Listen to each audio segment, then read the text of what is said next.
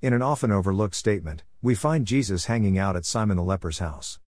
This isn't explained further, so we're left trying to figure out the scenario. In our time we call Hansen's disease leprosy, but in ancient times the term leprosy was applicable to many skin diseases. Regardless of what kind of leprosy Simon had, he must have been fairly ostracized to have gained the title, Simon the leper. Perhaps Jesus had healed him since, a. he was in the business of doing such things and, b. Simon was living in a house instead of quarantined somewhere, as was the standard for ancient lepers. Or maybe he was a former leper since some ancient skin diseases that fell under the title leprosy were curable. Or maybe he was still a leper and Jesus just didn't care. Whatever the case, some titles just don't go away. Maybe his description held on longer than his sickness. But though his stigma lived on and likely added some difficulty to his societal interactions, there was Jesus, reclining at his table.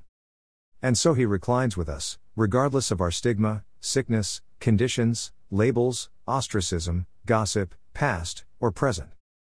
This devotional was created out of the themes of Matthew 26:1-16 found in today's reading at commonprayer.net.